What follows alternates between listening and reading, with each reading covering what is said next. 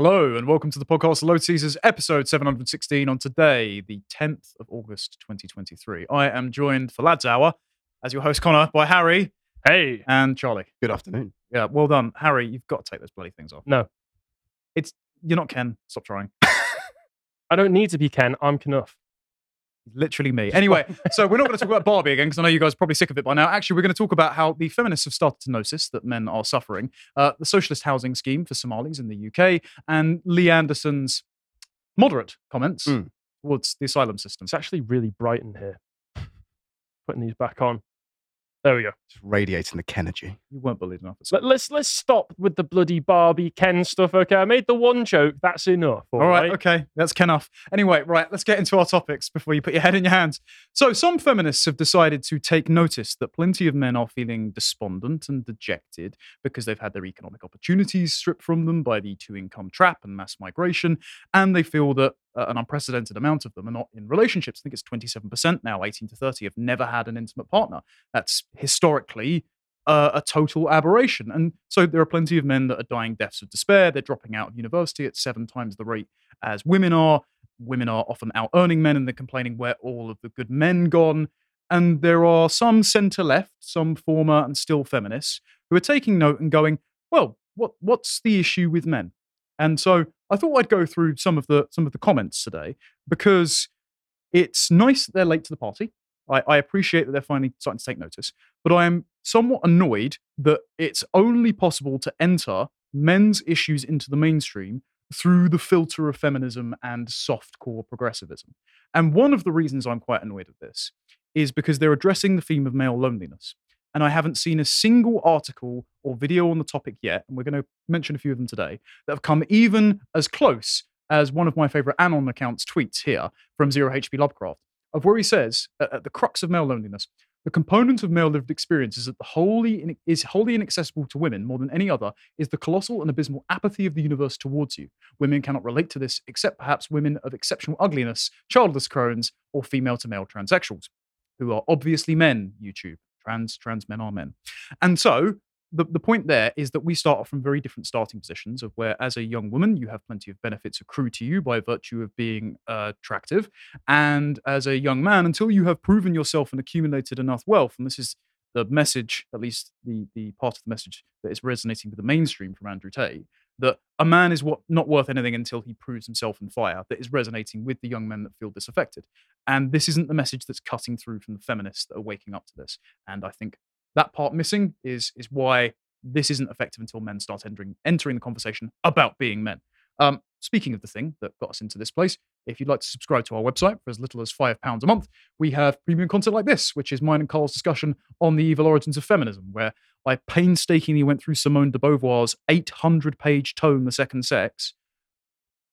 I know, my testicles haven't recovered still. And we actually did a part 2, so that's coming out next week, and that's more about the solutions and how to undo her cultural corruption, because the feminists, thanks to technology, were very successful in their progressive long march through the institutions.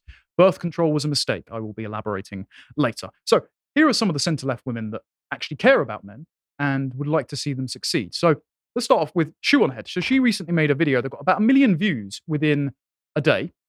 And her video's content is less important to this segment, because the video's content was a bunch of articles from Vox and the like saying that men are going through a loneliness epidemic, and then saying that the likes of Vorch and Anna Kasparian have picked up on the fact that the reason that the right are recruiting men, the right, is because the leftists aren't talking to men, because they've spent the last 10 years calling them toxically masculine and pathologizing male competence as a marker of tyrannical patriarchy.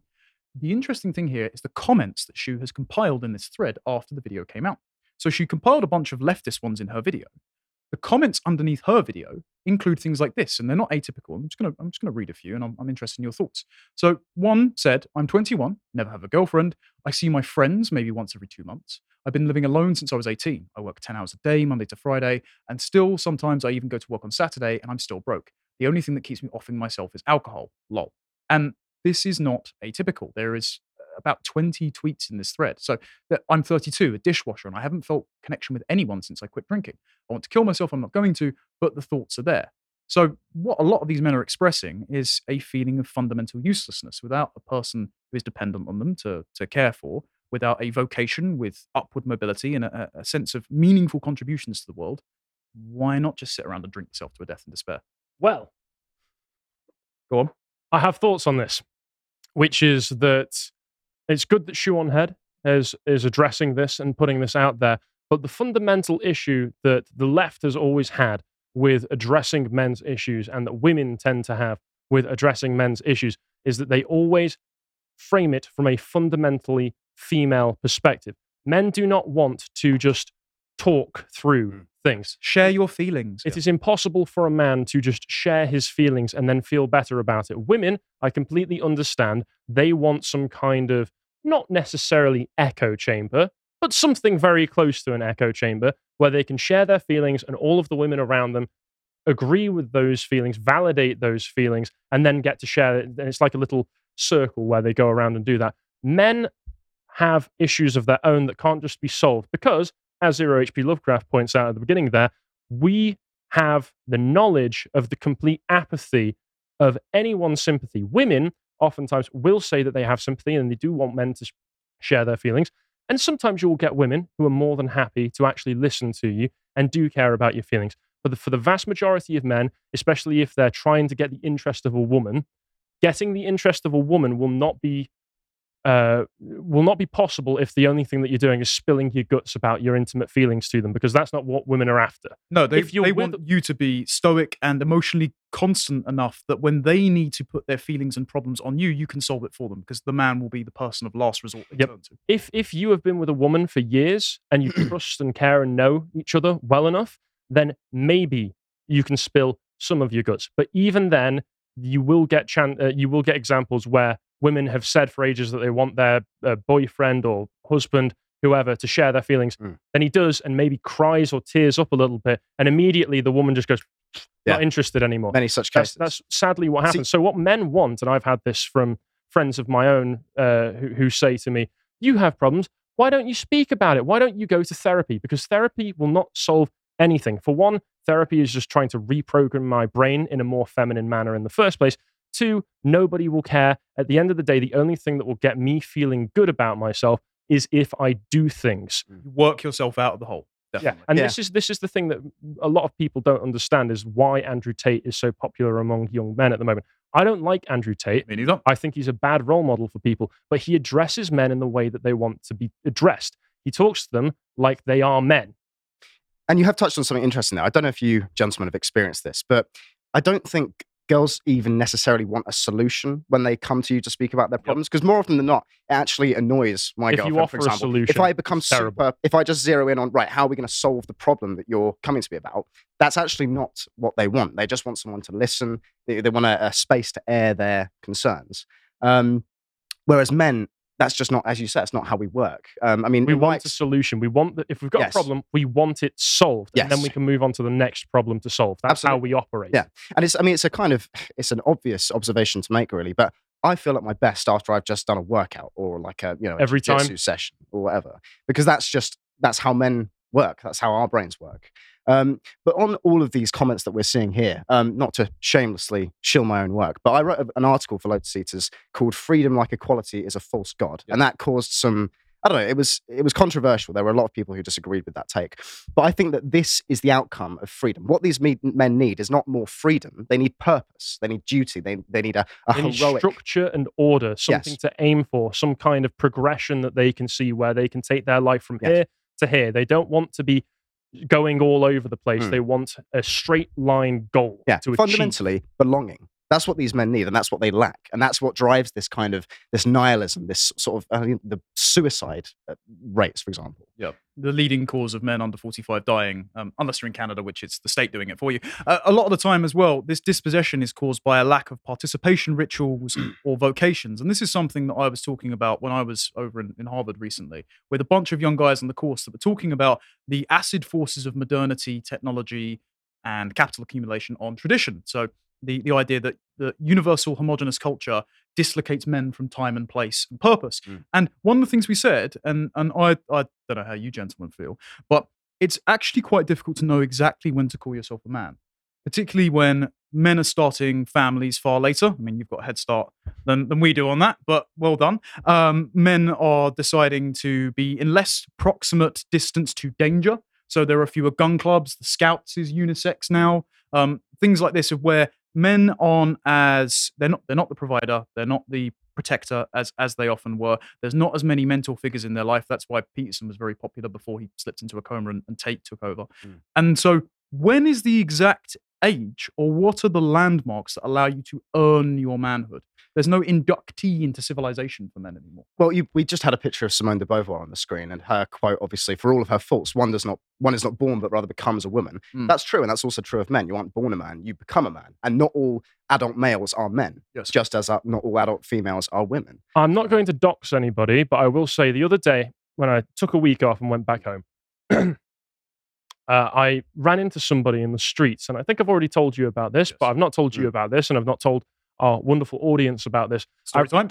I ran into an old friend of mine who I'd known since primary school in the streets. I'm not going to name him, obviously, but he was drinking in the middle of the street. He's a few months older than me, so he's about 27 years old, and he was in the teen years the one to go off and act reckless and wild earlier than all of the rest of my friends and I.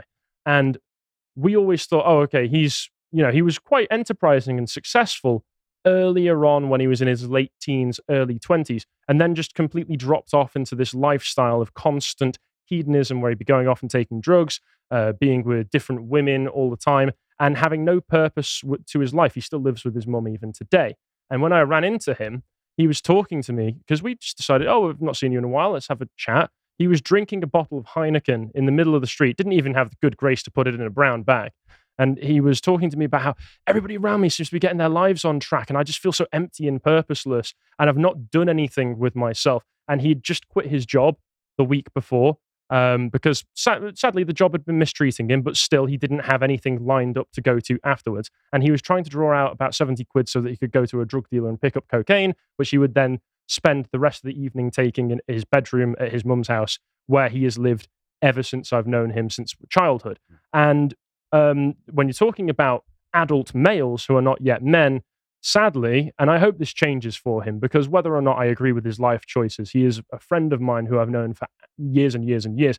I hope that he can get himself out of that rut he has found himself in and truly become a man, because as he stands right now, he is just a grown boy. Yeah, and so this is moving on to some of the articles that have been produced. This is actually one of the positive things that's come of the more compassionate angle that some of these women have taken, I think sincerely, even if they don't provide as strong a message that actual men for men's experiences would. Also, the likes of Nina Power, who I'm interviewing tomorrow in her book What the Men Want, they sincerely ask, well, how do men see the vision of the future that stops them from being in this malaise?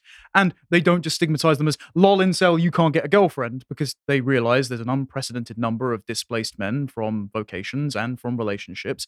And they do take a compassionate stance of where, okay, maybe some of the incels might improve themselves by getting a better job and going to the gym. But it's not a fix-all solution for all of them. And you can still have compassion for people that didn't have a father figure in the household, and so actually don't have that framework, a bit like your friend, frankly, to pull themselves out of that hole. We'll say, once again, without going into too much detail, let's say that he was not raised in a house with a father who was always there. And that wasn't because his dad was a terrible person or anything. They just separated from a young age. And so as a result of that, his dad was a bit here and there. So oftentimes you do find a lack of a father figure, a consistent father figure, even if they do have a dad who is in their lives, just not enough. And also, like you say, it's very easy for people like us to be able to say, oh, just go to the gym. Yep. That's not always going to be a fix-all solution for everybody, although I would still recommend getting into shape because it will give you at least something to work towards. When we talk about getting a goal, I think that's one of the reasons that recommending getting into physical fitness is one of the easiest things for us to do, is because of the fact that that gives you a goal to aim for. And of course, when you do that, you even listen to old interviews with Arnold Schwarzenegger, you'll never be happy with your body, even when you do get into good shape that everybody else will be amazed at. But it's still is a sign of progress. It's a great Look start. back on yourself. It's a good start. I mean, Yeah. I don't know about you guys, but I owe a lot to Jordan Peterson. Yep. Years ago. I mean, I don't follow him so much these days because he's become, I don't know, a little. There was a bit. nice He's too picture. politically involved. Yeah. There was a nice picture that was released of him where he went off camping with the rest of his family and his own father That's and mother, nice. I think, Yep. where he actually looked Mm. much more Healthy. healthy and at peace than I'd seen him in a long That's good. time. But the kind of message that he pushes, the personal responsibility, the individualist vision, is a great start, and I think it helped a lot of young men like myself, Yep. like us. But that's not the whole story, right? Because you can get yourself into the best shape possible. You can be disciplined. You can live a very regimented lifestyle, and that's great, and you feel a lot better for it. But actually, if you don't have the wider purpose, the sense of belonging, that doesn't, I don't know, the sense of satisfaction that the personal responsibility gives you doesn't last. It needs direction. This is why it is a structural and social problem, and it's a problem as well of vocations and the current economic system propped up by mass migration and the like. Is if you get yourself in really great shape, okay, now what? You're basically the Yes. trousered ape that C.S. Lewis predicted would come about, of where you're the Dino, you've got really inflated muscles, you look like a hyper-real version of masculinity, Now what? but you're sat behind the unisex desk job where all of your strength is non-functional, Yes. and you're not actually protecting anyone, and you're not really providing for anyone because your job has no real tangible purpose, and your wife is doing the exact same thing. Yeah, I've been reading Thomas Carlyle's Heroes on Heroes, I need to Heroic read History. that. Excellent. Now, I think there's a lot to be, we can learn a lot about masculinity from this book, masculinity specifically, because I think it's tempting to say that the thing that defines someone as a man is fatherhood, basically. Yep. I think that's quite a good One of, rule of definitely. thumb, certainly one of.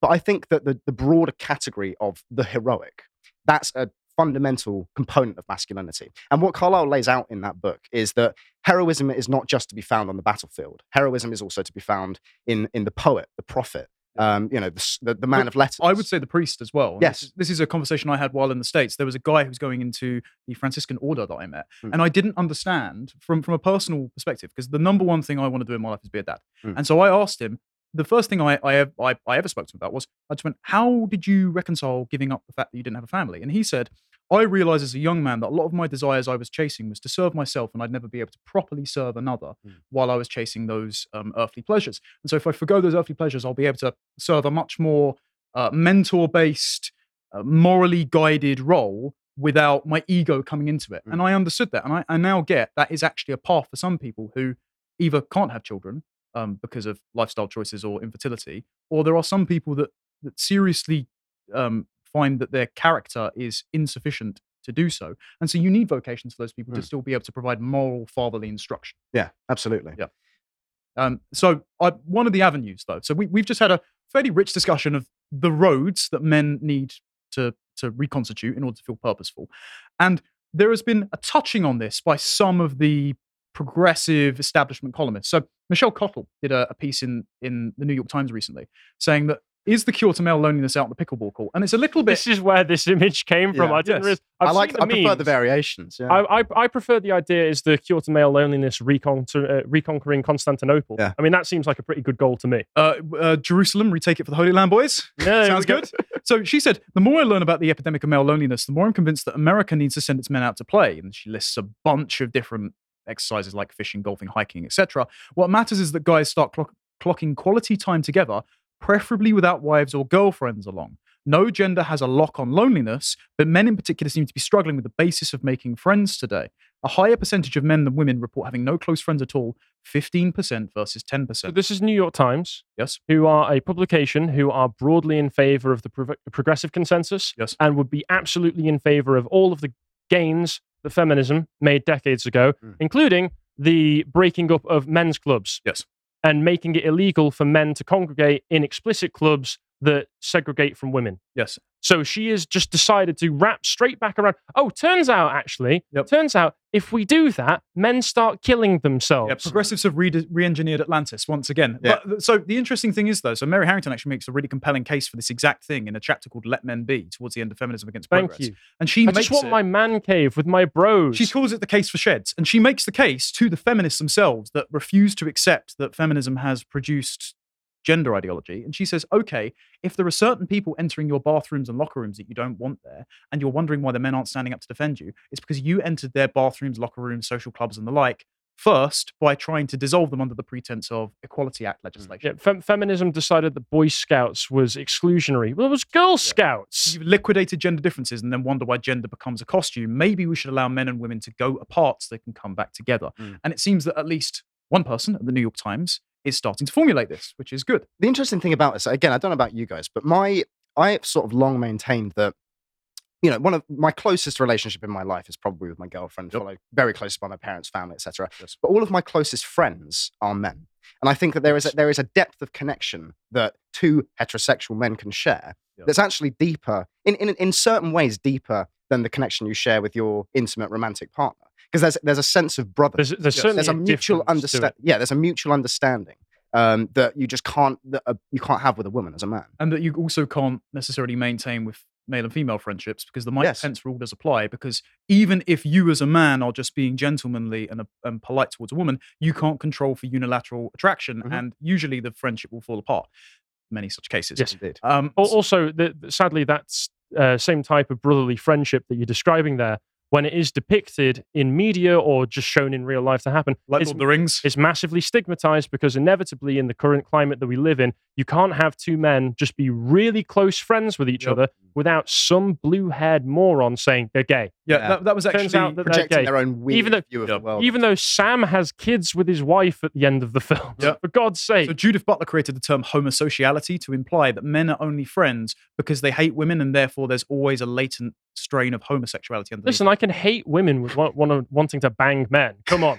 Yeah, Harry keeps his socks on at all times. So I want to jump over to Christine Ember. I keep my fingers crossed. It doesn't count. She wrote for the Washington Post, and she recently had a discussion with Chris Williamson on his podcast. Oh, really? Wisdom. Yeah, she's actually been very sensible on this. I've recently got her book, Rethinking Sex: A Provocation, which inspired Louise Perry to write Against the Sexual Revolution. So she's an interesting thinker. And so she starts out her piece by listing automation, deindustrialization, free trade, and how the atom bomb basically cucked us all from warfare as emasculating forces that have displaced manhood. She says, meanwhile, women are surging ahead in the school and workplace, putting a further dent in the provider model that has been long ingrained in our conception of masculinity. Men now receive 74% of bachelor's degrees for every 100 afforded, 74 bachelor's degrees for every 100 awarded to women, account for more than 70% of the decline in college enrollment overall. In 2020, nearly half of women reported in a survey that they out-earn or make the same amount of their husbands or partners, a huge jump from fewer than 4% in 1960. And that's one of the leading indicators of when a woman will instigate a divorce, is if she starts to out-earn her husband, because unfortunately, the biological substrate programming that women would like a man to bring home the bacon for them kicks in. Doesn't matter how much feminist girl boss brainwashing you decide to inflict on them. So then she goes on and she writes about Jordan Peterson and Andrew Tate and conflates the two. But she also said that she went to a Jordan Peterson talk in about 2018. And she said she was quite alarmed by the fact that Jordan Peterson was saying pretty observable things about personal responsibility, like you brought up earlier, but that they were somehow revolutionary to men when they seemed self-evident to women who have had programming about them needing to be empowered for the last 50 or so years, particularly for the women last have been told that they need to be men for the past 50, 60 years. And have been chemically engineered to do so by birth control. Another mistake, which has lowered testosterone from the water supply, but conversation for another time. And she actually Get a said, water distiller. Yeah. Well, you can't actually filter it out. That's part of the problem. Tap water is going to be invariably contaminated with birth control runoff. Yep, not great. Lovely. So she said, perhaps most alarmingly, many of the visions of masculinity these figures are pushing are wildly antisocial, untethered to any idea of good. Men are urged to situate themselves in a mythic story in which the world was always meant to be under their control. The fact that it no longer becomes fuel for defensiveness and a victim complex, one that has corrosive and tragic effects. Now, I don't think that's correct, because men really do need a mythic conception of themselves, as she would later say, as protector, provider, and procreator. And she then starts wondering, this was part of her journey, why establishment politicians, and she names Barack Obama and Mitt Romney, I couldn't think of two more plastic men that are less likely to be male role models. Michelle Obama is more likely to be a male role model. Yeah, well, than as recent revelations from his autobiography have come out, Barack Obama really does enjoy the company of men at times, but... Wait, what? Did you not hear about this? No. Oh, redacted letters came out to one of Barack Obama's ex-girlfriends. We talked about having homosexual fantasies. Fantasies? Yes. I'm sure it just stayed there. Yes. Don't say any more, because you'll be Joan Rivers'd. All right, okay. Anyway, so she starts wondering why that isn't the case. And then she spoke to a Democrat strategist, because Barack Obama did a My Brother's Keeper initiative to try and ensure that there were male mentorship schemes sponsored by the government. Now, I'm sure there was loads more progressive nonsense packaged into that, but she thought it was a noble endeavor. And the strategist said that the thing fell apart because progressive activists were trying to change the language and make it non-sex specific, even though they wanted women's empowerment programs. And she said something very interesting, the strategist. They said, the strategist described his party as having an almost allergy to admitting that some men might in fact be struggling in a unique way and could benefit from their own tailored attention and aid. When you strip out the specificity, people feel less seen. There's a lot less resonance. If the question is what scripts we have for men, how we're appealing to men, then being willing and able to talk about men is a pretty key component of that. We aren't making present anything in culture for men to emulate. There are a lack of mentorship figures. This is why they have been cast out to alternative media. And so this is part of the problem. Even though I appreciate these women writing about it, it's further perpetuating the feminist lens that stops men from actually articulating their problems, because no men are making present these problems. And we need men specifically to talk about them. And so she finishes with this, something sensible, but also something non-specific, because as not a man, she can't provide that affirmative vision. She says, I'm convinced men are in a crisis. I strongly suspect ending it will require a positive vision of what masculinity entails that is particular. That is, neither neutral nor interchangeable with femininity. So not like Caitlin Moran's suggestion. Still, I find myself reluctant to fully articulate one. Because you can't. Because you're not a man. There is a reason a lot of the writing on the crisis of masculinity ends at the diagnosis stage. What would creating a positive vision of masculinity look like? Recognizing distinctiveness but not pathologizing it. Finding new ways to valorize and tell a story that is appealing to young men and socially beneficial, rather than ceding the ground to those who would warp a perceived difference into something ugly and destructive. In my ideal, the mainstream could embrace a model that acknowledges male particularity and difference, but doesn't denigrate women to do so. It's a vision of gender that's not just androgynous, but still equal, and relies on character, not just biology. And it acknowledges that certain themes, protector, provider, even procreator, still resonate with many men and should be worked with and not against. All right, well, to achieve that, you're going to have to give men their spaces back, and you'll probably have to repeal a few laws. And you're going to have to let them write about it, which Politico didn't do, because they did an entire series on men, and it was all female writers. And they decided to just whine about BAP.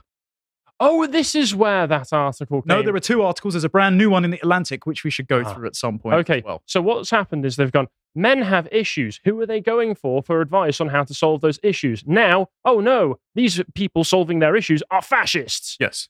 Congratulations. And so they wonder why we are in both a birth rate and a general sex recession as well. So this was a really interesting article from the Atlantic.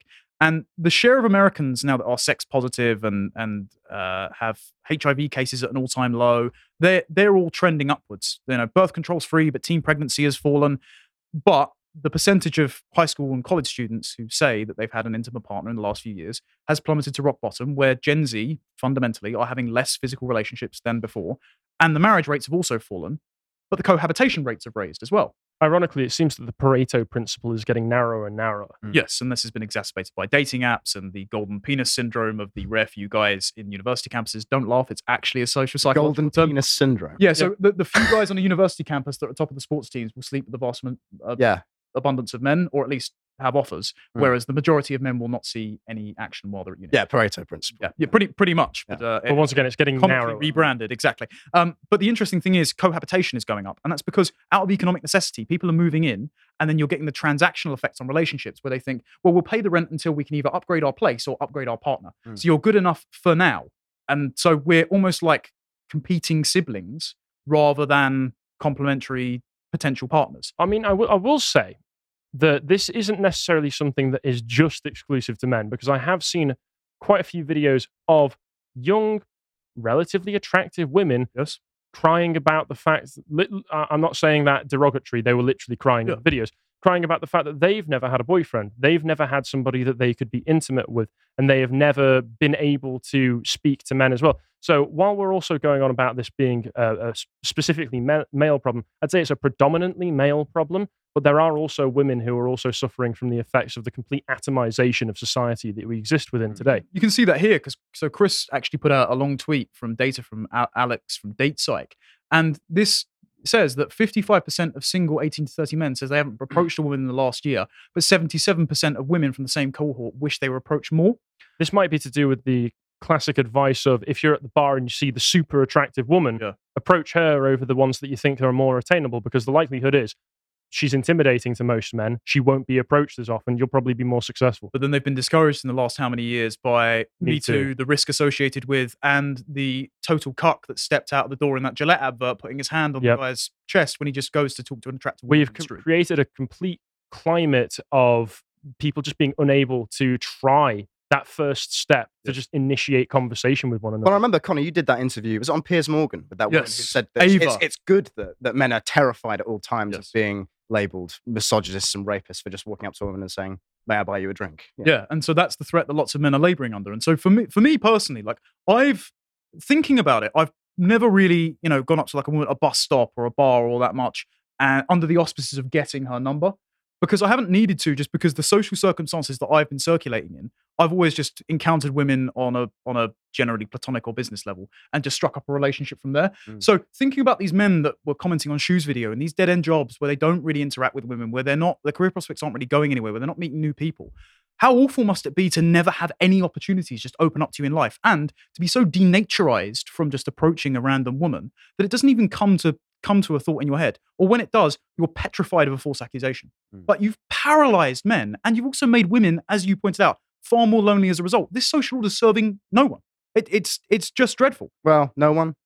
Well, a few depopulation experts in the porn industry, certainly. And also, there is also the fact, and I have to play this video, that some women are acting against their own self-interest. And I would encourage people not to follow loads of accounts that are now gone to promoting OnlyFans model stuff, like women posting their L's. That was very disappointing to see. Well, it doesn't surprise me. I mean, it seems to be something that some of them have been doing for a while. Really? It's just all of a sudden they've got much, much, much less subtle about it, because oftentimes they would share an image of some girl doing something slutty.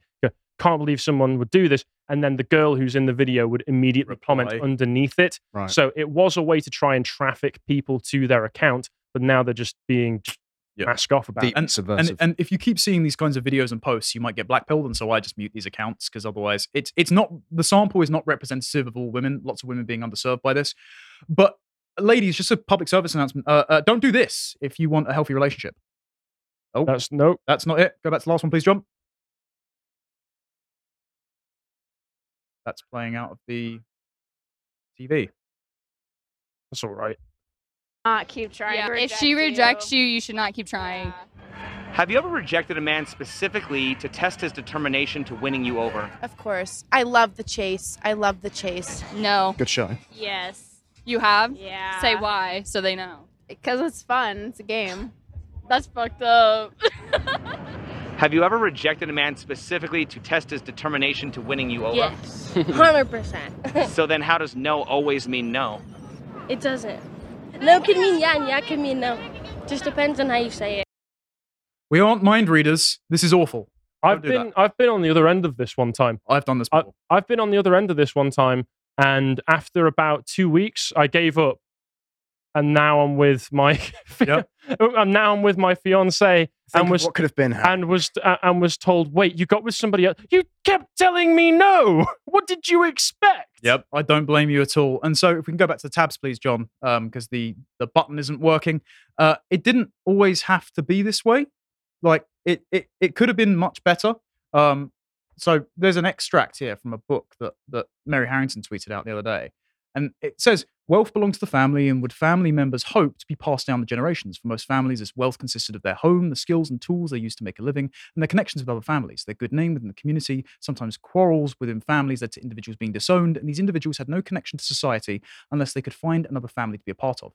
Now, the point here is that the individual, the consumer unit, the fungible knowledge economy person was not the primary unit of social organization. It was the oikos. It was the household. It was each of its constituent parts being irreplaceable and working together on the same project of mutual subsistence and solidarity. And breaking that up with the industrial and sexual revolutions has been a disaster for both men and women. And so hopefully we can return with a V. So I'm going to end on a white pill. And that is that high school boys, I don't know if you've seen this, are now trending overwhelmingly conservative. So the share of girls, so this is a annoying thing, who identified as liberal in the US rose 19% in 2020 to 30% in 2022. That doesn't matter though. Well, yeah, it doesn't. It doesn't as long as they start pairing up with the conservative guys. Yes. Which I don't know if you saw a great post from Sydney Sweeney yesterday, of where she said, I wish I was a mum by now. I'm reaching 25. What's the point of having all this success if I don't want to share it with someone? She's not even 25 yet? No. Oh, God. I know. Well, if she'd like still kids, got a chance. I'm more than willing to help out. Point being, the women, if they start seeing... Connor makes an excellent wingman. they start seeing if men trend conservative, they're just going to, especially if they're the more physiologically attractive and successful men, they're just going to have to compromise on some of their liberal values which do not enmesh with reality. And this is why lots of women, after getting married and having kids, change their values. So men, basically, if you can see this chart, men can spearhead the way in reconstituting conservative social norms. And then when the attractive women start going for the attractive men who are more conservative, to quote Mary, culture is actually downstream of what the hot girls want. So all we need them to do is find the men so attractive that they stigmatize the sexual revolution and then they'll walk away from it Lysistrata style. So I'm going to end that there, gents, but thanks for the round table. And basically, feminists, if you'd like the men to address male loneliness, let men speak. Sorry, I'm just loving looking at this graph and seeing that on the men's side, all of a sudden in 2008, something happened. A massive spike of them went, oh yeah, I'm totally liberal. Obama, love him. Actually, he's my top guy. I'm Obama's top guy. And all of the girls presumably go, oh my God. So beta orbiters have destroyed the West. Yes. That's actually a better note. Yeah, that's what Gad Saber calls the sneaky effer tactic. Yes. Many such cases. Indeed. Right. All right, let's move on to something else. I don't know why the Stream Deck is being a pain in the backside from my end, unfortunately. Yeah, it seems... No, I've not used mine. Let's test it. John, you're incredibly quiet in my ear. There's no point trying. Yeah, this is working all right. It's working for you. It wasn't working for me. That's fine. It's working all right for me. So let's talk about socialism, which is what the UK has been living under for a long time. What is it, TPUSA? If we're perfectly honest. It's true. Yep. It's true. We've got socialist housing, or otherwise known as social housing. We also have migrants. Can you imagine how these two things might overlap with one another? Line go up? Lines certainly do go up. Think of the GDP. Yes. I am thinking of the GDP, and with the figures that I've got coming up in a few minutes, it's not looking good. Just because of the fact that some random economist who works for the government and the Bank of England can find some magical calculation to make the line go up, primarily because this is going to shock you guys. Did you know that total government spending goes into the GDP as well? So it has no connection whatsoever to any actual productivity. The government could just print £1 trillion tomorrow, spend it all, and that line's going to skyrocket, I tell you. Imagine. I know. It brings a tear to my eye.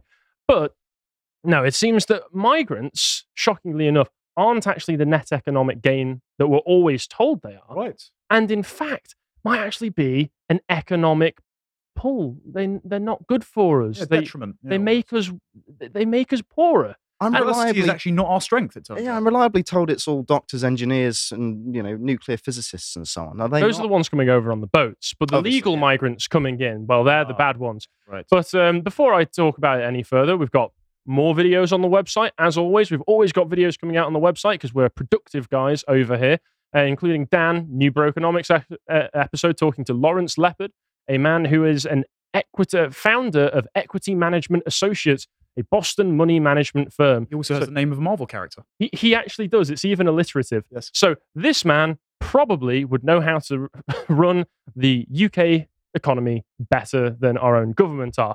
And on that, so what's the messaging we always get? The kind of messaging that we constantly get about migration is this from The Economist, saying things like, a new wave of mass migration has begun. You can hear grubby palms being rubbed together, and you can hear all of the bank tellers going, yes, yes, yes, Yeah, this the is good for salivating us. of the professional managerial class. But I ask, has the last wave stopped?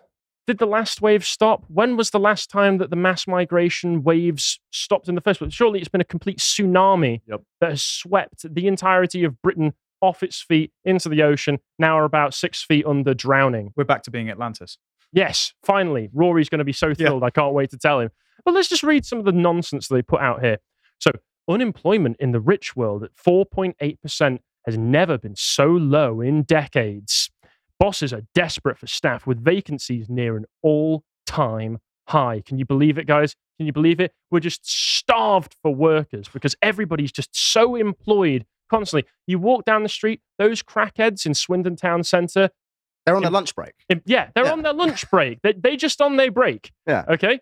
I've gone over these fallacies quite a few times, but suffice to just say that, one, employment doesn't account for those who are classified as economically inactive, which is its own special category, which is actually quite a high percentage, but it basically means they can pump the numbers to make unemployment look like it's hitting record lows. And two, vacancies that are being put out there, which will go into the government statistics for immigration, for why they need all these new migrants, counts ghost jobs and applications that you can put in for jobs that you will never hear back from and no one will ever fill, because most of the time it's just managers trying to make it look like they're hiring so that they can hit their own management targets. The government will take lots of different statistics like that, bundle them all together in a nice giant mush, and tell you that because of this faked nonsense that they've just made up, that's why we need another million foreigners in the country. Manufacturing consent at its finest. Yeah, always, it's what they do. And they carry on in here. Economies that welcome lots of migrants tend to benefit in the long run. I want to know that this is a very long time period they must be using as long run, because that's doing a lot of heavy lifting in this sentence. You can actually probably carbon date the within 1,000 years, guys. Yes. Once Britain is no longer filled with British people, when Britain has been redubbed New Pakistan, then maybe we'll come out looking sunny on the other end. When you step out into the high street of Swindon, do you look around and think, almost there, utopia? Yeah, Bethnal Green has really benefited from migration. Yeah, just look at America. Where was the immigration coming from that made America successful, guys? Did they have a series of laws throughout the 18th and 19th centuries restricting it to a particular kind of population that could emigrate? I was reliably told the Irish were black, so... No, that must be what it is. Good enough for me. The Irish have only just become white, therefore Africans. That's why you need it. To be fair, that is actually Ireland's current immigration policy as well. Exactly. We're white now, therefore we're racist, therefore we need more Africans. Yeah, we need more Africans to offset it, guys. And I hear that's going very well in Ireland. Yeah. Oh, yeah, absolutely. All those Catholic churches with foreign call to prayer being played. Yeah, I mean, just the gaslighting and this rubbish. Foreign folk bring new ideas with them. In America, immigrants are about 80% likelier than native-born folk to found a firm. All the Turkish barbershops we keep seeing properly. Must be. I mean, when you say just abstract, contextless statements like that, you just need to ask extra questions. Okay, what are these firms doing? How successful are they? Do they stay open for very long? Do the people founding them stay in their area very long? There are so many follow-up questions, but no, just because of the fact that you opened a Turkish barber that's definitely not a front for money laundering, therefore you're a net economic benefit. I want to add foreign folk to the list of acronyms that man pumping gas doesn't like. There might be foreign folk around here. I can't stand foreign folk. You know that's Jimmy Dore. That's not Jimmy Dore. That's Jimmy Dore in the meme. Yeah, that's Jimmy Dore. How did you not know that it was Jimmy Dore? That's why I don't know. I've just been using it ironically on Twitter. That's why somebody took the picture in the first place, because Jimmy Dore looked sketchy while fueling up his car, and they went, "Oh my god, that's Jimmy Dore." Harry, do you expect to? I know what I'm talking about. I'm in front of a camera all the time. I just lie. Okay, that makes sense. That's the GB News. I'm only joking. That's a joke. But let's. Okay, so there's a man that they quote in here called Torsten Slock of Apollo Global Management, he sounds trustworthy. Who's an asset manager, who means that he's definitely not a professional liar, right. Who says high immigration is helpful for the Fed as it tries to cool down the labor market and slow down, let me just repeat this, slow down inflation. Yeah, that sounds like MMT stuff where he's saying more people equals diluting the money supply. If you mean that overall, if you had a fixed rate of money supply, then there'd be less money to go around, and that might cause deflationary pressures because each individual will have less overall money to spend, so places might have to bring their prices down. But that's not how inflation works, because inflation is just when you keep pumping more and more and more and more money into the money supply. That's not how it works. The people who are in charge, these so-called experts, never have any clue what they're talking about. This is truly, I don't know if you've come across this, Morgoth's law on display. Which is any problem, inevitably the solution will be more immigration. Anywhere, in all times and places. More third world immigration into European countries, more specifically. Yes. And you get other articles like this from The Guardian, who you expect it from them, saying Britons have wised up to the benefits of immigration. It's about time politicians did as well. They're completely ignoring the fact that the Tories are, and have been for the past 13 years, the party of mass immigration. Yep. They just act as though we're back in Thatcher's Britain, or even if they act as though Enoch Powell actually wasn't kicked out of the party in the 1960s. They always seem to forget. See how evil the Tories are. No, they kicked out Enoch Powell, the one man telling them the sensible things they needed to hear, even in the evil racist 60s. The Conservative policy has overseen a rate of growth to such an extent where, one, population is only growing because of migration now, and two, the rate of population growth will require by 2046 cities the size of Birmingham, 15 to 18 new ones of them, just to house the new influx of migrants. Tom Harwood is like that. Yeah. Yep. It's like that about many things. And So I hear. let's not forget as well, if you watched Callum's recent video on YouTube, which was excellent, he points out 40% of the foreign-born population of Britain came here in the past 10 years. Was You that can tell from London? Yeah, was that in New Labour? Was that in the 90s? Was that in the 80s? No, that was in the past 10 years under the Tories. I just can't understand how you can have this take that Because these the Tories people- need to wake up to immigration. You know, what Please world go back to Yes, sleep. Yes, Yeah. they need to wake up to the horrors of mass Yeah. immigration, but they won't. But then let's talk about social housing, because that'll tie into the thread that I'm going to go through in a few minutes. So social housing, for those who aren't aware, in England is basically communist housing. Let's just be fair there. So it's provided by either housing associations, who are not-for-profit organisations that on their own let and manage rented housing. From all of the testimonies I've seen, they're all useless. They're terrible. They were introduced in the 80s under Thatcher, and they seem to have just done the opposite of what they were intended to do, which was improve the conditions of a lot of the social housing.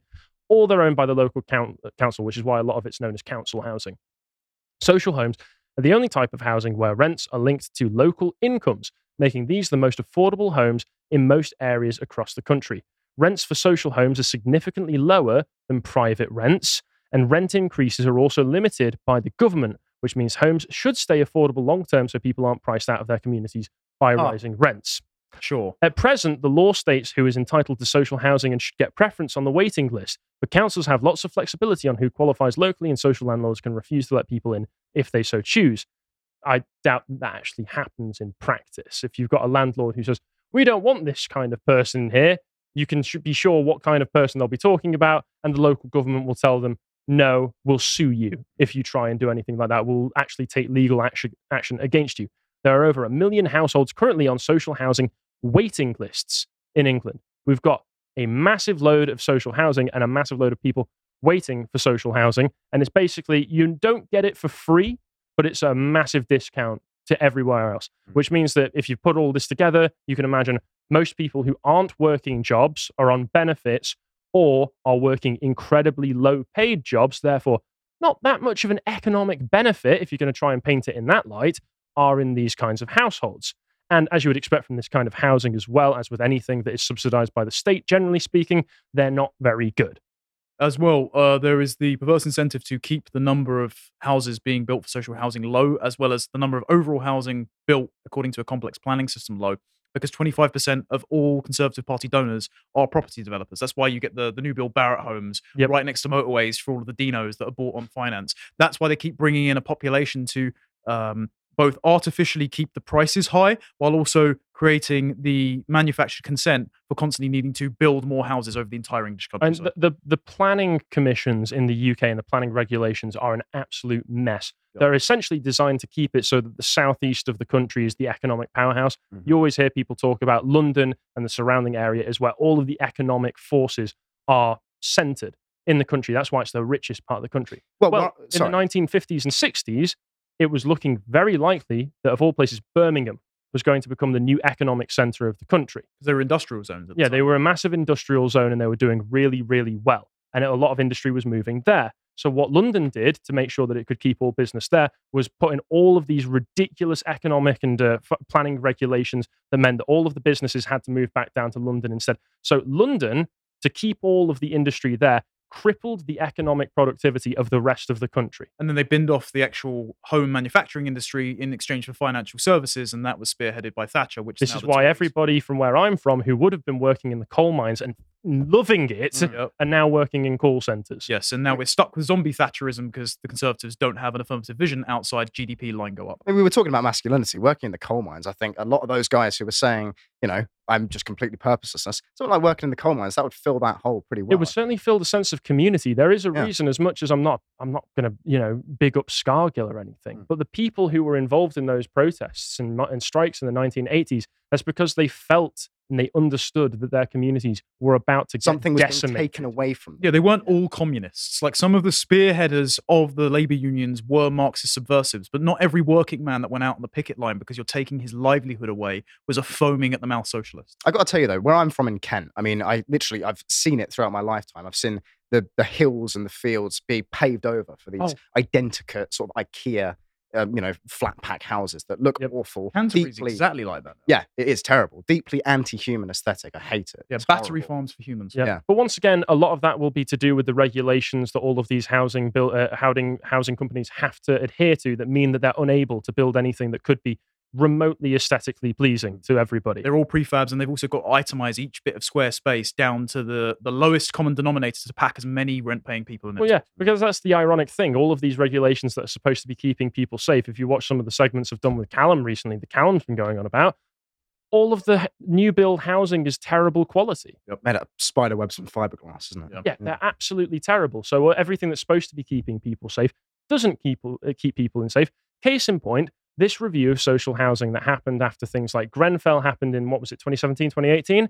And then also the death of a 2-year-old child, Awab Ishak, that happened in some social housing, where Helen Baker, who was the chair of a housing charity Shelter and also the chair of a review that went on, said the recent coroner's report into the death of this child, who died due to prolonged exposure to mold in his home and exposed the shockingly poor quality of some social housing. The coroner found the toddler had developed a respiratory condition as a result of prolonged exposure to mold in his home, owned by Rochdale Borough-wide Housing. Now, with this, I will have to say that while it's true that the Housing Commission should not have allowed it to be rented in the condition that it was, there is still personal responsibility here on the part of the parents. Because black mold is disgusting. Yes. Black mold is terrible to live with. Yes. But you can also go down to Tesco and buy yourself black mold remover. For a few quid. Just for a few quid. And if you go to this next article here, talking more about it in depth, you can see... Damn, let me just go a bit faster here. Come on. You can see the quality. That's disgusting, but it's also... You can see it. It's not like it's hidden in a corner that's packed away behind a load of furniture that was there when they moved in. You can see that. And this one, there's the child as well who passed away, sadly. Yeah. There's an image. That's right in the corner of a room. You can clean that. This is by the toilet. Yes. You use this every day unless you've got some kind of problem. So if it's right on the wall and it's disgusting, it wouldn't have been this bad when they moved in, I assume. And if it was, then you would immediately start cleaning it. Yeah, they called up the landlord a few times, and the landlord was useless and didn't do anything. That is such cases. That is entirely the fault of the landlord and the housing associations. But you still have agency of yourselves. It's terrible that this happened to this child. It should never have been rented out in this condition in the first place. But at the same time, the quality of the people who come in as well also has to be taken into account, because the parents of this child sat around in squalor and let this happen to their own child. Also, so I'm not going to take away personal responsibility from them either. The social housing model creates a tragedy of the commons approach, where everyone defers responsibility from taking care of their own place. So home ownership actually encourages you to take care of your place, both for health and aesthetic reasons. Absolutely, it does. And, I covered a bit of the politics by Aristotle from a few months ago on Stelios's show Symposium. Yeah, and even thousands and thousands and thousands of years ago, Aristotle was making these same arguments against communal ownership of all of the means of production and against private property. Because he was saying, well, if everybody owns it, then nobody has responsibility for it, and everyone will just keep pushing it down and pushing it down the line until you get to the person at the back who then just circles it back round and nobody takes responsibility. That's something that you've covered with Josh that should be coming out soon, which is Brazil, which is if you have a bureaucratic system where everyone defers responsibility, it will be a form, then a form, then a form, then the form will get lost, and then you have to fill out a form to get back a fraction of the compensation for the damage that you have suffered, and then you have to pick up the pain and time and effort because some bureaucrat made a mistake. Yeah, I don't want to spoil that video because you should watch it when it comes out. It's a really good one. But in that, we did discuss the fact that in Brazil, the characters, because it's just the entire government is just a mass of different bureaucratic offices. Every single time you see any of them try and solve a problem, the only way they try and solve it is by saying, not my department. Yeah, they try and pass it off to somebody else. Like Ian Holmes, his character is fantastic because he almost has a nervous breakdown at having to do something. Yes. The simplest thing, fill in a form, and he breaks his I'm getting off topic now. But if I go to the next one as well, that brings us on to the focal point of this segment, which is a pair of wonderful threads on Twitter by a man who goes by the handle of Juice, at Juice8882. No longer a lurker in the bio. Now he's coming to his full power. This isn't even his final form. He did a little post about the black population of London, talking about the amount of them that live in social housing, and then decided, because he realized that, as he says here, that he is retarded, that he could have got more detailed information, decided to expand on this, and so made these graphs. He got the information, if I just look here, from the ONS custom database. The most recent census, I would. Yes, this will be from the 2021 census, where he's looking into the ethnic groups and different denominations of people who live in social housing across the country. And we can see the percentages here, which are very interesting. So for whites in England, this percentage runs below the national average. Indians and Chinese also have a very low rate of social housing, though they are more likely to rent in general. Mixed groups have a high rate, and of course, the already discussed black population. Indians significantly shift London's social and rent housing figures due to their large numbers within the city, making up 36% of the Asian population. But what does it look like in terms of the outlier of the Bengali population? They significantly occupy social housing per to their groups than others. 44%, almost 45% of Bengali households in London are on social housing, and rises to 81.9% in Islington. In terms of national figures, this is 33.5%. So very disproportionate to their makeup of the entire national population. Yes, it absolutely is. And once again, if you're in social housing, the likelihood is you're either not working and on benefits that are given to you by the government in the first place, or you are in a very, very low paying job, which either way, you're not going to be, as the Economist would try and convince us, a net economic benefit to the country that you found as your host. So let's carry on. So they go down to country of birth. Disproportionate levels of social housing in terms of country of birth is tilted towards the predominantly black countries in the Caribbean and Africa. Other Europe has the lowest figure, then Middle East and Asia and Britain, respectively. In the more detailed description of country of birth using select countries, we can see that this exemplified with the significant outlier of the Somali-born population, which has a percentage of 72.3% in social housing. So let's take a look at this. So right underneath it is Jamaica, but even then, that's a massive jump from 41% to 72%. Obviously, Jamaica has an overall higher population, but they're almost the same. But Somalia, we've got total households, 57,716. The social housing, 41,000. There's only about 15,000 households that are Somalian in the UK that aren't on government subsidized housing. Yeah, I was shocked at this as well. The bottom figure was Romanians. Romanians are only 4.6% in social housing, which shocked me. Pickpocketing pays well. I suppose so. United States is doing pretty well in here, Italy and France, but you can see that it's either those part of the Anglo-Sphere diaspora who come back to the country, or those in EU countries. And then you get to Kenya. Oh, Kenya's got less than Germany. Fair play. Then you get to Pakistan, South America, and then it filters up towards the Asia and Africa nations. Absolutely, it does. And he continues and says, this rises in what I could find on the limited amount of data for detailed groups for Somalis in the Kensington and Chelsea borough to 95.8%.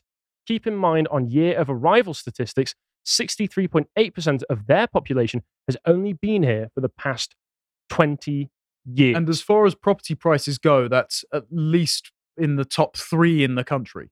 So they are taking up the cheapest housing in one of the most lucrative areas and are depriving it from the native population.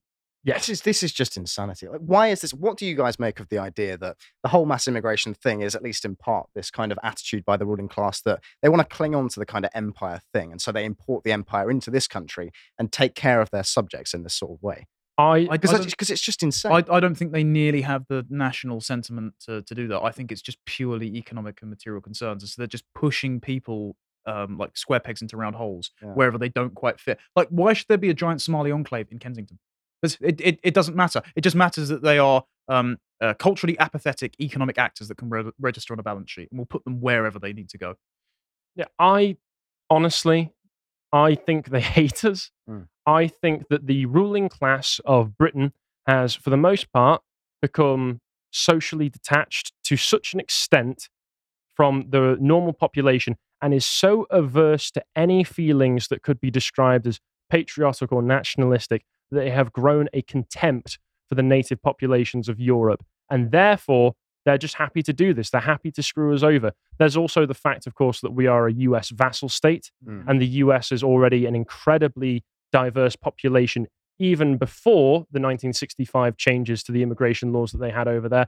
And there's the idea that if you are a global empire, you'll tend to try and make the countries underneath you In your own image. in your own image. Yeah. Same with the EU. The EU was set up by people who were eugenicists, and there was one man who wanted to ensure diverse populations had mixed children in order to eliminate racism. So he was going to try and enforce immigration from the top down to South socially- American style. Well, so socially engineer the population to abolish bigotry. And so they see our parochial cultures, our times, our places, our customs as impediments to engineering utopia.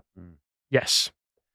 But in reality, all you'd be doing there is just eliminating any and all diversity that actually makes the world an interesting place to live in.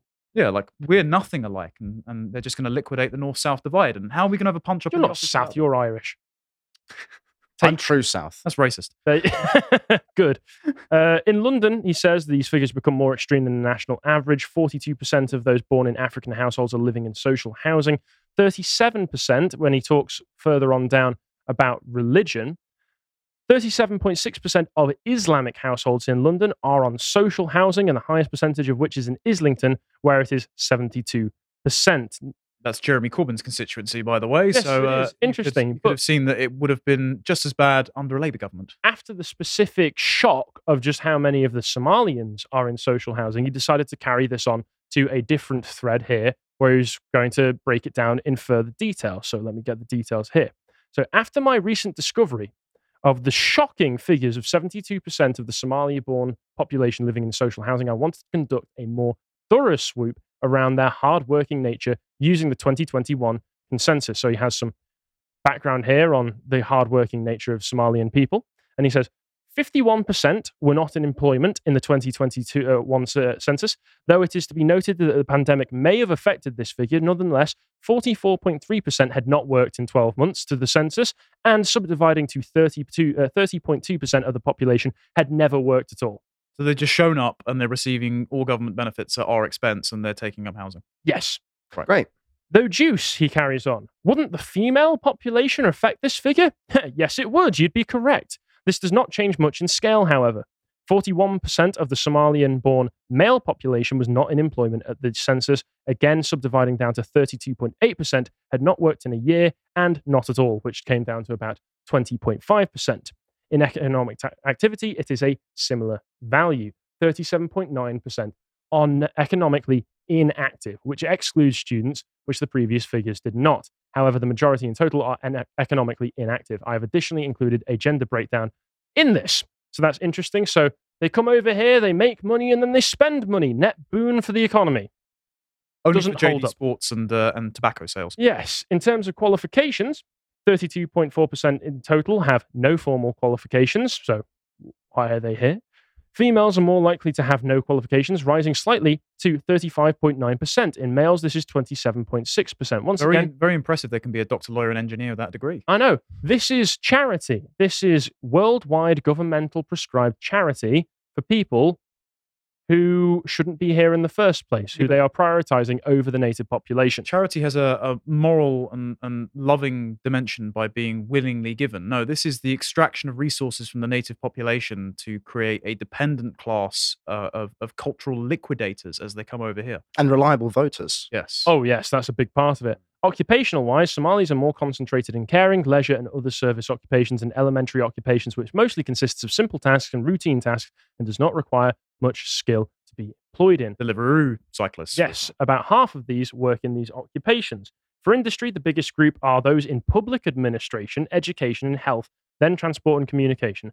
Half of the Somali population works here. So once again, they are net detriments to the economy, and this is why I am so convinced now that our elites just hate us and are doing this out of malice. I don't remember who it was that said it, but I saw somebody say, listen, if it was just pure incompetence, they would do something every so often, just accidentally, that would be a benefit to us, the native population. Not once. Not once have they done anything like that for as long as I can remember. So at this point, I just have to conclude that they hate us and they are evil and they need to be cleared out. And on that happy note, let's move to the next segment. Yeah, it's not going to be a white pill, I'm afraid. It's going to be a further... More migration misery, is it? Indeed, yes. You know how to treat us, mate. Yeah, absolutely. So, Lee Anderson, who is the deputy chairman of the Conservative Party, has come out and said that illegal migrants who don't like the conditions under which they're being held should F off back to France, or better, not come at all in the first place. Oh my God, so based. I know. I covered a bit of this on yesterday's podcast with Callum, and I'm just going to say what I said then, which is that no mention of legal migration. No, absolutely. And that's a crucial point that we're going to get into later. So this comes after 20 migrants refused to board the Bibi Stockholm, which is the barge that's currently moored in Dorset, that's going to be used to house illegals. The Carnival Cruise, yeah. Yeah, now do you want to, I'd like you to have a guess why these 20 migrants refused to board. I saw this, so I'm not going to spoil it. Harry, do you know the reason? I know the reason. I won't spoil it. John, if we can pull up the next one. Is it because it's literally a floating concentration camp? Not quite. It's better than that. John, can we have the next one? I'll move it to the next one. Oh, no. Back one. There we go. Severe fear of water. Right. Okay. So let me get this straight. Came over on an inflatable dinghy across the English Channel under the auspices of an Albanian people trafficker. Celebrated as soon as they got to shore. Were so petrified of water they threw their passports and all their personal documents in it. Yeah. But now they can't go on the Disney cruise liner. Apparently so. Yeah, they got some good lawyers working for them there. Right. Okay. I'm getting a strong whiff of BS. Indeed. As am I. Fear not, gentlemen, because outside of these 20 who refused, the first coachload of migrants were moved onto the boat on Monday. Right. How many? A whole 15. Oh, brilliant. Fantastic. Wonderful. And finally, glad to see the system working. Yes. At last, hey? Rolls-Royce service there. The barge has a capacity of 500 overall, so that's about 1%. Well, nice and roomy for them. Of all that came in the last year. No. 3% of the capacity of the barge. Yes, wonderful. But the TripAdvisor reviews that are coming out of the barge are a little bit mixed, with some saying it's got good food and beds, and others comparing it to Alcatraz. So I want you to be the judge. We're going to go into this video here, John. If we scroll down, sorry, it's you, Harry, isn't it? So it's this one. If we watch this with the audio, please. It just looks like a typical Premier Inn. No, that's not the video that you're after, is it? Yes, that. If you click watch video there. Not saying who sent us these snapshots of life on board the Bibi Stockholm, but Alcatraz. This is how he feels after his first night. That just looks like our the room is PGL small. places I We can't visited even when I put was clothes 7. in the closet for one person. That's better than my uni It's like a accommodation prison room. here. The sound of locks and security checks gives me the feeling of entering Alcatraz prison. It's terrible that they want to accommodate 500 people here. Somebody else filmed breakfast being served aboard the vessel that's designed to save money and show there's no luxury in our asylum system. I've stayed in worse hostels. Yeah. Now that's better than every YMCA I've ever seen. Yeah. Now there's one almost imperceptibly minor detail that does set this place apart from Alcatraz, and that is that they can leave whenever they want. Go for a wander. Yeah, that tends to help. Yeah, go for a walk in the English countryside, presumably. And I'm guessing as well in Alcatraz they don't serve pancakes and frosties for breakfast. Nutella wasn't really I've not served up asked. to Al Capone all that much. Yeah. I need to go back and watch that old Clint Eastwood film. Maybe that's a big plot point. Yeah, maybe. Anyway, we're going to move on to some of the reactions to Mr. Anderson's comments. So to start, we've got Alex Chalk here, who is the Justice Secretary. And he said this on LBC. Clear off back to France. Yeah. Does he speak for the party? Yeah, Lee Anderson expresses the righteous indignation of the British people. Yeah, he does it in salty terms, and that's his style. But his indignation is well placed. People are coming from a safe country. Clear off back to France. Well, people are coming from a safe country. You know, France is a signatory to the European Convention on human rights, and people should claim asylum in the first country. It's not like there shouldn't just be like a sort of open shopping list of where you want to go. So he expresses himself in his characteristically robust terms, but there is a lot of sense in my respectful view in what Lee said. Your colleague, It's amazing what you'll say when you're about to lose an election. Indeed. So if we pull up the next article, the government has come out and said that this is their official response. They back Lee Anderson fully in his comments. Now, I just have to ask, the way Alex Chalk is talking there, he's talking as if he's in opposition. Yep. You are the government. Do something. Yes. So frustrating. And Robert Jenrick, likewise, has also come out and said, if we can again have the next link, that Lee Anderson is expressing the public's deep frustration. We understand. We understand the public's deep frustration. Hashtag 13 years. Yeah. Yeah. Do something then. You have stewarded the demolition of this country. And again, as we have both pointed out here, they are saying nothing about the mass legal migration, which is undermining the integrity culturally and economically of Britain. And to Lee's credit, he has thrown his lot in with the New Conservatives. That's Tom Hunt, Miriam Cates, Danny Kruger, who are some of the dissident backbenchers who have set forth a practical policy set of ideas that want to reduce legal migration by at least 400,000 plus more. And they're all sensible suggestions. And then on the day this debuted, one, Lee Anderson was not allowed to go and speak with them despite signing on to it because of his role as deputy party chairman. And two, the people in Downing Street came out and said, we think the current number of migration is legitimate. So they are hiding the ball here. This is their 5-point plan to stop the boats, but that just means creating safe and legal routes for all of these doctors, lawyers, and engineers to flood our country. I've got an idea. Instead of, I know you've spoken to the New Conservatives, and I'm sure in comparison to Tories, they're all very nice and chipper people. I've got a better policy than, what was it, 224,000 is net migration that they want to bring it down to? Reduce it by 400,000. Down to about 200 and something thousand, yes. That's still a big number. I agree. That's still far too many people. I've got an amazing idea. Close the borders, peaceful remigration schemes where you pay people to go back to their countries, and for those who are running obviously illegal businesses, start to actually implement fairly some of the business regulations that you have. Imagine that. That will probably make it difficult for these people to run legitimate businesses because they were never legitimate in the first place. Yeah, imagine then they'll voluntarily choose to go back to their home country. But Harry, what will we do without the barbershops and the American candy stores on Oxford Street? I guess I'll just have to go and get my haircut somewhere else. Please do. So anyway, next we have the reaction of the manlit King of London. No taste, you lot, I swear. So the manlit King of London himself saying... the poison dwarf. Indeed. Language matters. This lot has been in government for 13 years. After their abject failure, all that's left is stoking up more division and hate. We deserve so much better. I could have tweeted the first part of that. Now, I agree that we deserve better, but I think it's nowhere near wordy enough. I forget you're Northern. We'll put it in a pop-up book next time. Oh, cheers. That's a big help.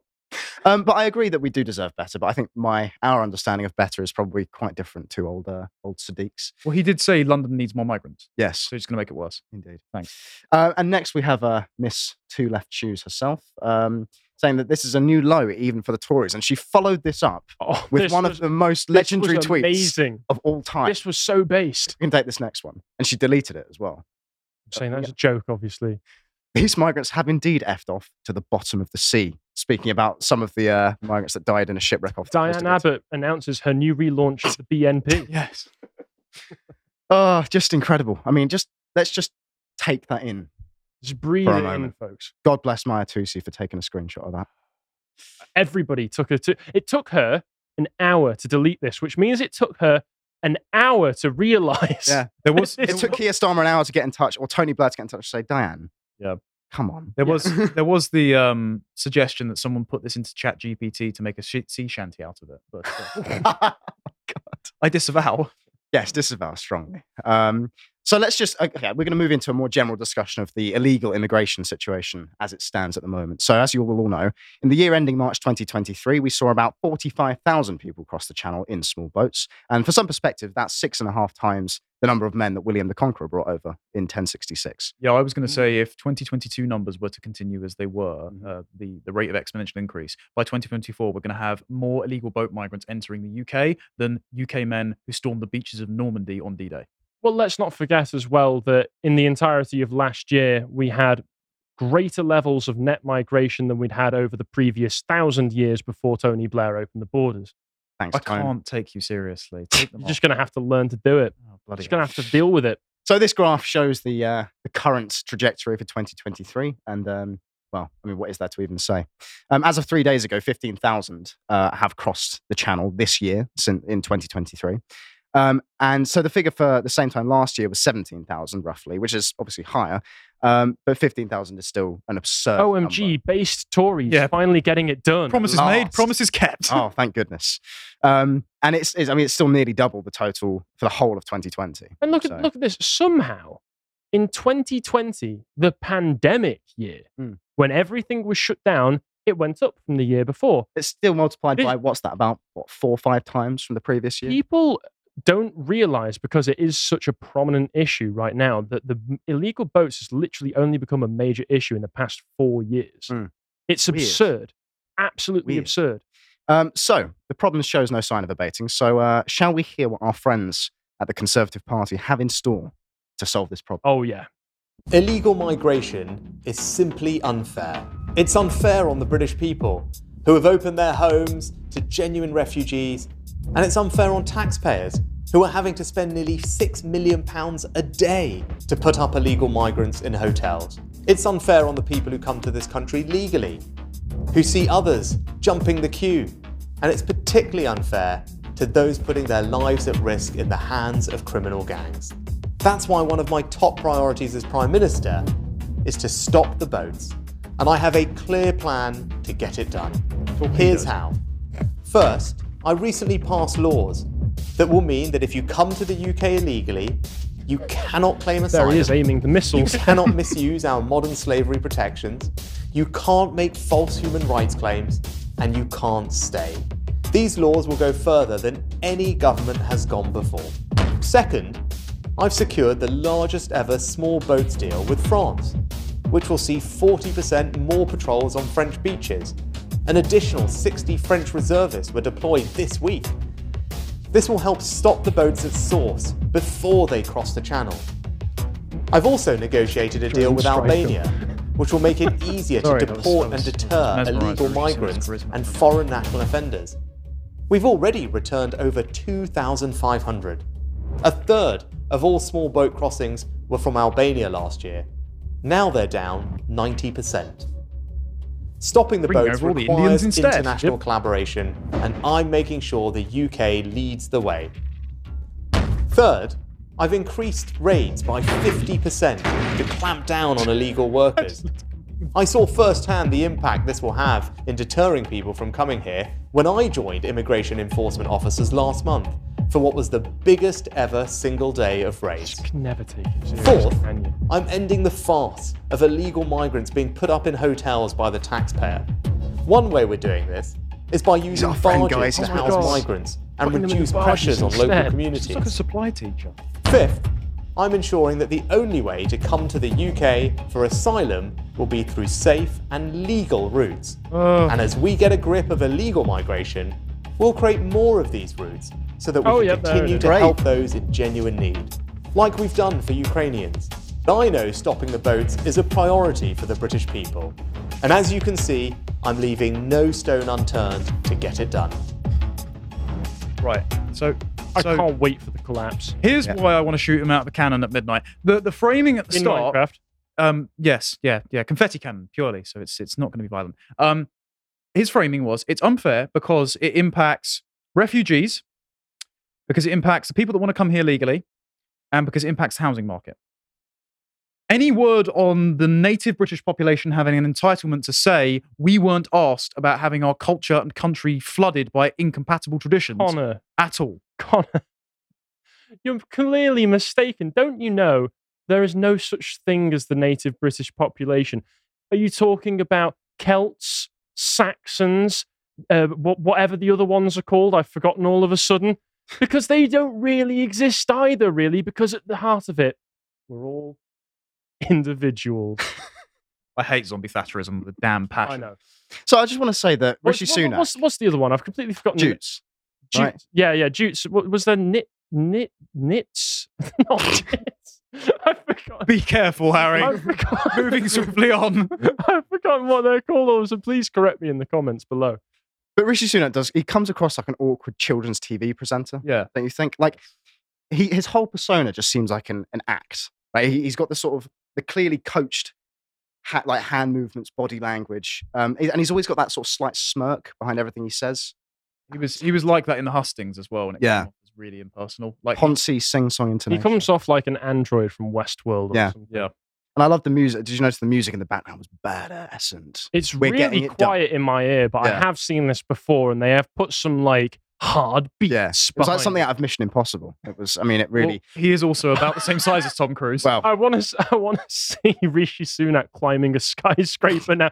There's a migrant at the top who's escaped him. Just hanging on to the outside of the plane that was leaving Afghanistan. Yeah. So obviously he went through his plan there. So I mean, first of all, on the deal with France, that's gone really well in the past, hasn't it? The millions and millions of pounds we've given the French to stop them. Well, have them stop people coming across. Yeah, they just gone well. waved them goodbye at the shore. What happens is when you give people money to do something and they don't do it, so you pledge to give them more money for that thing they didn't do, they just keep they do an even better job next time. I think that's how it works. This is Danegeld. You know, it's one of the oldest things in English history. You don't give money to people who are trying to extort you. It's pretty basic. The deal with Albania will have us pay them £4.4 million a year to take back their most dangerous prisoners. And this money is going to be used to fund prison refurbishments, increasing security, acquisition of rehabilitation equipment, and training of warders. So more taxpayer money going to foreign places. Something he didn't mention in this is he's also, just in the last couple of days, negotiated a deal with Turkey to disrupt people smuggling gangs.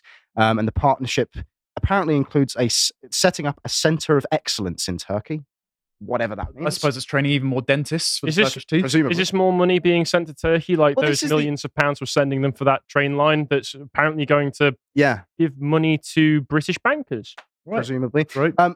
Interestingly enough, Robert Jenrick has refused to say how much we're going to be giving them, just that we are going to be giving them. Oh, that's nice. So that's good. I'm sure that money will come back to us eventually. Yeah, and just the point where he says ending the farce of illegals being put up in hotels, as if that was not something that he and his government decided to do. Again, speaking as if the opposition did that, and now we're going to repeal I can't believe Labour would do this. I know, just insane. So yeah, and it obviously ended on this this picture here, which... I mean, the Rwanda exchange scheme as well, where we take, for everyone we deport, Rwanda can send someone over to use the National Health Service without ever paying into it. Thanks. Splendid and tremendous. How many is it we've sent to Rwanda by now? Is it a couple of dozen, if something like that? Yeah, very few. So a few points here on just what Rishi Sunak has said. So as Carl rightly points out, the language that Rishi Sunak uses, where he says jumping the queue to get to this prison, to get to Britain, as if Britain is just some economic platform, some place defined by an economic zone. Yeah, that's all we are. Mercenary incentives that anybody can come and just exploit. The New Culture Forum, likewise, have also said that even if illegal immigration was reduced to zero, we would still have a migration problem. Yeah, which is absolutely correct, because the primary issue with immigration in this country is legal, as we've said multiple times already.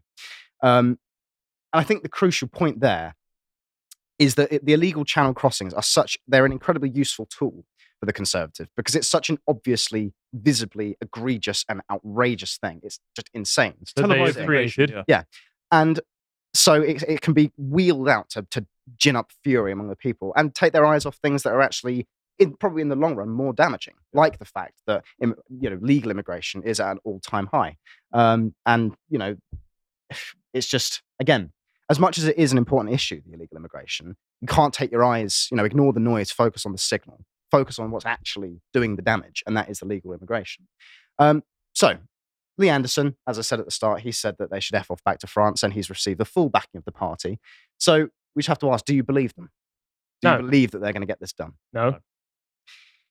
He's since come out, voice crack, he has since come out admitting humility, admitting that the Tories have failed to tackle illegal immigration. And again, he's received the full backing of the party. So as far as I'm concerned, we have to look at this as a tactic. It's a game. So the Conservatives' tactic for the next election is to continually come out and go, yes, we're terrible, vote for us. Trust us, we'll fix our own F-ups. The thing is, I think Lee is actually sincere. I think there are some sincere backbenchers that are hamstrung by the permanent managerial class, which is encrusted over the cabinet, which uses illegal migration as a distraction technique to mask the fact that they are wedded to an economic system which keeps importing people from the third world en masse as economic actors to keep artificially inflating the GDP because they can't achieve growth. And so I believe him, but it doesn't matter. Well, it's the fact just that doesn't matter. the party keeps coming out and saying, we stand behind this entirely. Okay, so what's the positive thrust of your next election platform? Is we're going to fix the problems that we created in the first place, and then what? But Harry, have you considered Labour will be even worse? I know, but Tories will still be terrible. So, great. Yeah, I mean, as far as I'm concerned, we have to assume that anything said by a high-ranking politician has been cleared with the top brass of the party. Yes. So we have to ask, what is the game being played here? Because we've seen how the Conservative Party treats genuine dissidents in the form of Andrew Bridgen. Yes. Identified as an enemy, cleared out with immediate effect. If this was the case with Lee Anderson, that would be happening, but it hasn't. So what's the point of this tactic that they've employed?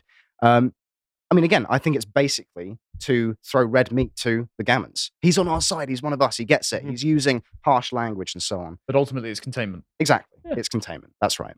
And I agree with you. I mean, Lee Anderson may well be sincere. I met the guy once, and he seemed like a decent enough guy. He's got a fairly based history. Started out as a coal miner, did that for 10 years, worked for the Citizens Advice Bureau, and then volunteered in hostels supporting the homeless. Began his political career in 2015 as a Labour Party councillor, but was suspended in February 2018 after he used boulders to block a group of gypsies from setting up camp at a site in the area. Rightfully so. Yeah. For the many, not the few. I thought that was Labour's thing. Indeed, yes. So shortly thereafter, he defected to the Conservatives and stating that the Labour Party had been taken over by the hard left. All good, all based, all true.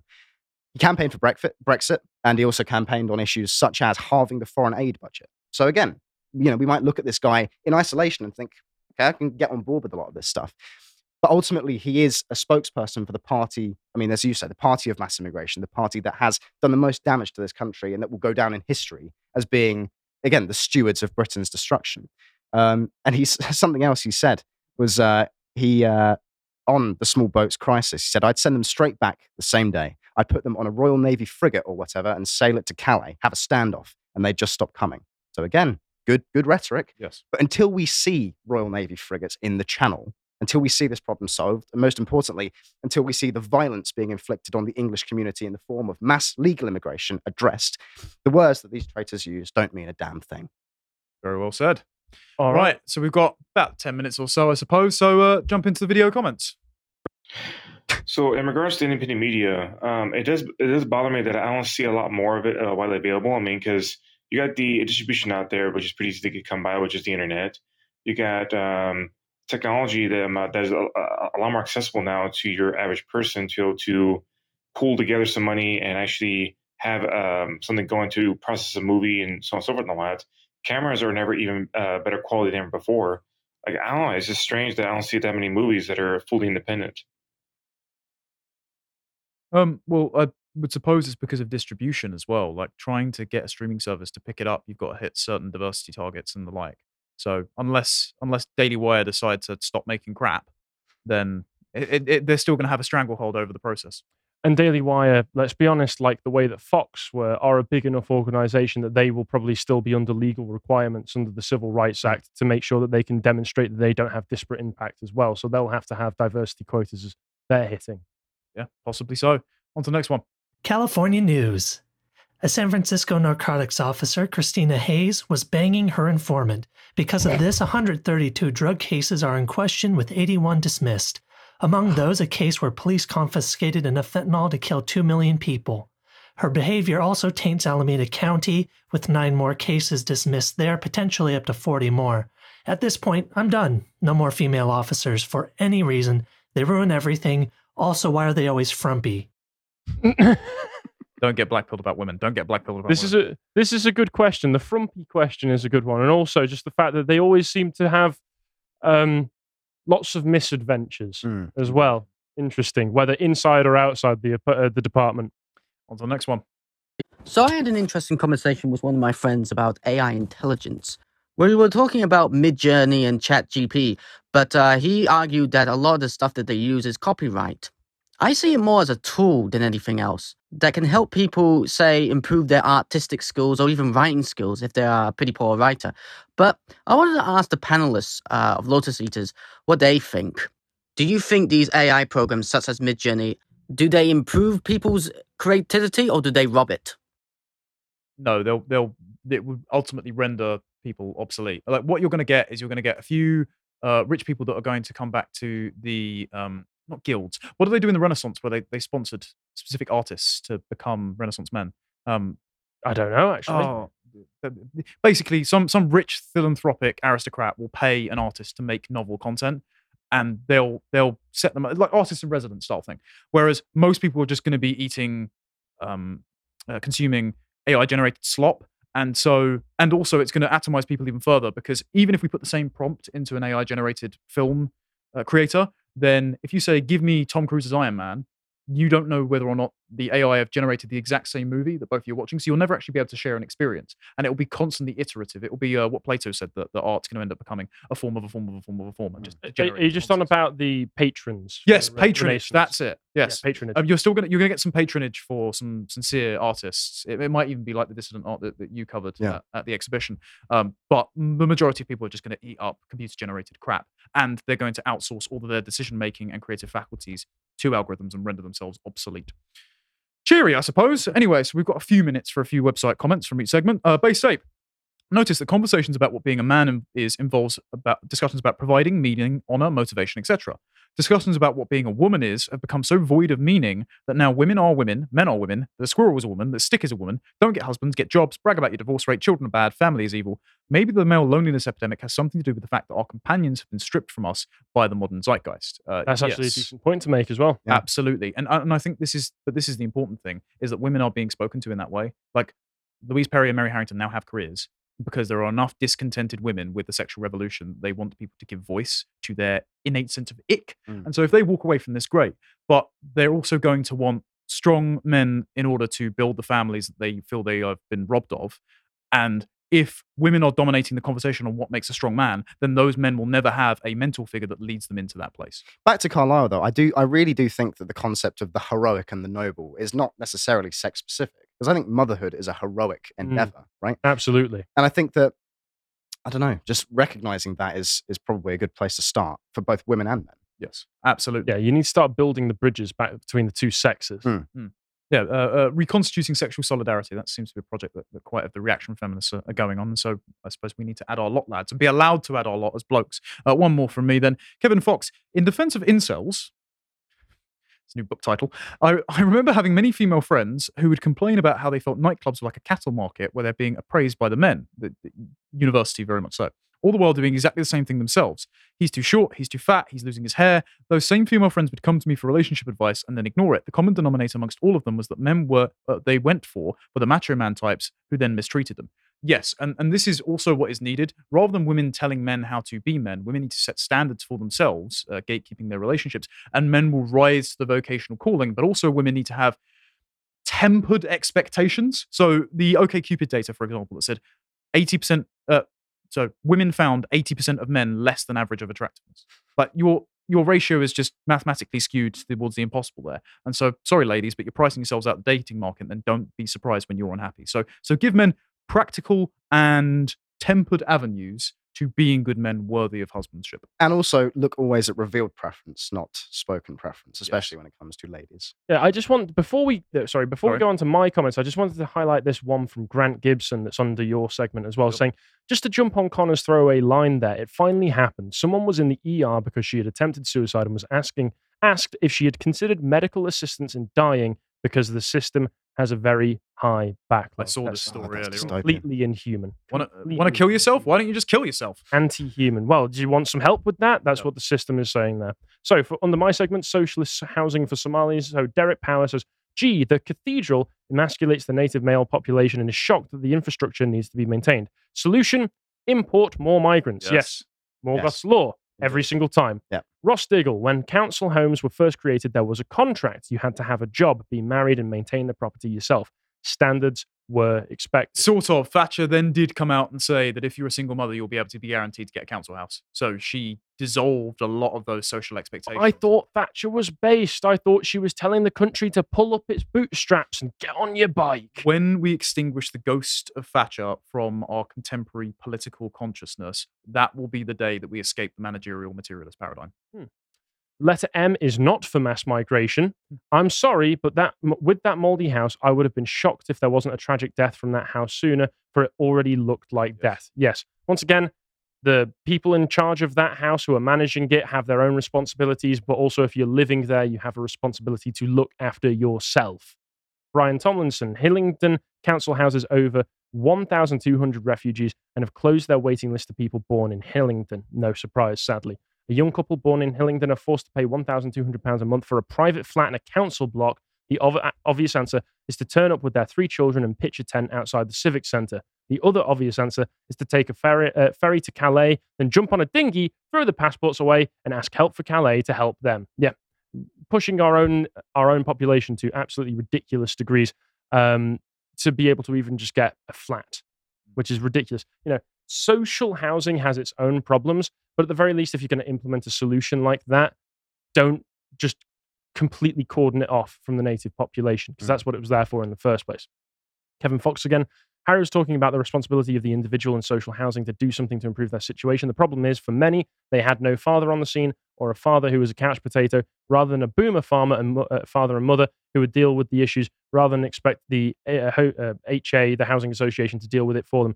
Possibly, but in this situation, the specific one that we're talking about here, we're not talking about a fatherless household. We're talking about an actual full household where it's a mother and a father and their children who just didn't do anything to fix the obvious problems with the home that they were in at the time, which was full of black mold. It would be a day or two of disgusting work to clean that place, but are you going to do that, or are you just going to let your son choke to death? It's a sad reality. Last one, Sophie Liv. Gotta love how quick today's fashion changes. Ukrainians are out. Somalis are in. Yes, and let's go to the last few comments. So last few comments. So Ethelstan95 says, Lee Anderson should be the ideal Labour leadership candidate. He speaks like a working man. He says a lot of what they think, and he's not particularly conservative. He's an epitome of how the right just continues to add disenfranchised lefties to the midst and follow the Overton window to the left. I mean, that's exactly right. I mean, in your Friend Enemy podcast, you covered this, how, just because a leftist disagrees with some of the current thing. Just because you fell off the Cultural Revolution train at this stop. Yeah, doesn't make them an ally. Absolutely. No. Omar Awad says, stopping illegals is plugging a tiny leak in the dam to distract from the raging torrent that is legal immigration. We all agree. Absolutely. Yep. Matt P says, biggest ever small boats deal, because there was only one before, but we'll omit that bit. Yeah. Indeed. And Andrew Norog says, the British government trusting the French and Albanians to stem the tide again, because it has worked so well in the past. And that's why you know that they're not actually committed to solving the problem. Absolutely. Yep. All right, I think we've probably tortured John enough at his desk. We've run over, but I think necessarily. Worthwhile. Charlie, there's your Twitter on screen. Yep, you can follow me at CFDowns_ everywhere, and you can find all my work at my website, cfdowns.uk. Yes, it's almost redundant plugging you at this point because you're basically part of the furniture. Right? Indeed, yes. Always a pleasure, gentlemen. Thank you very much for joining us, everyone. We'll be back tomorrow at 1 o'clock. Until then, take care and see you later. Bye.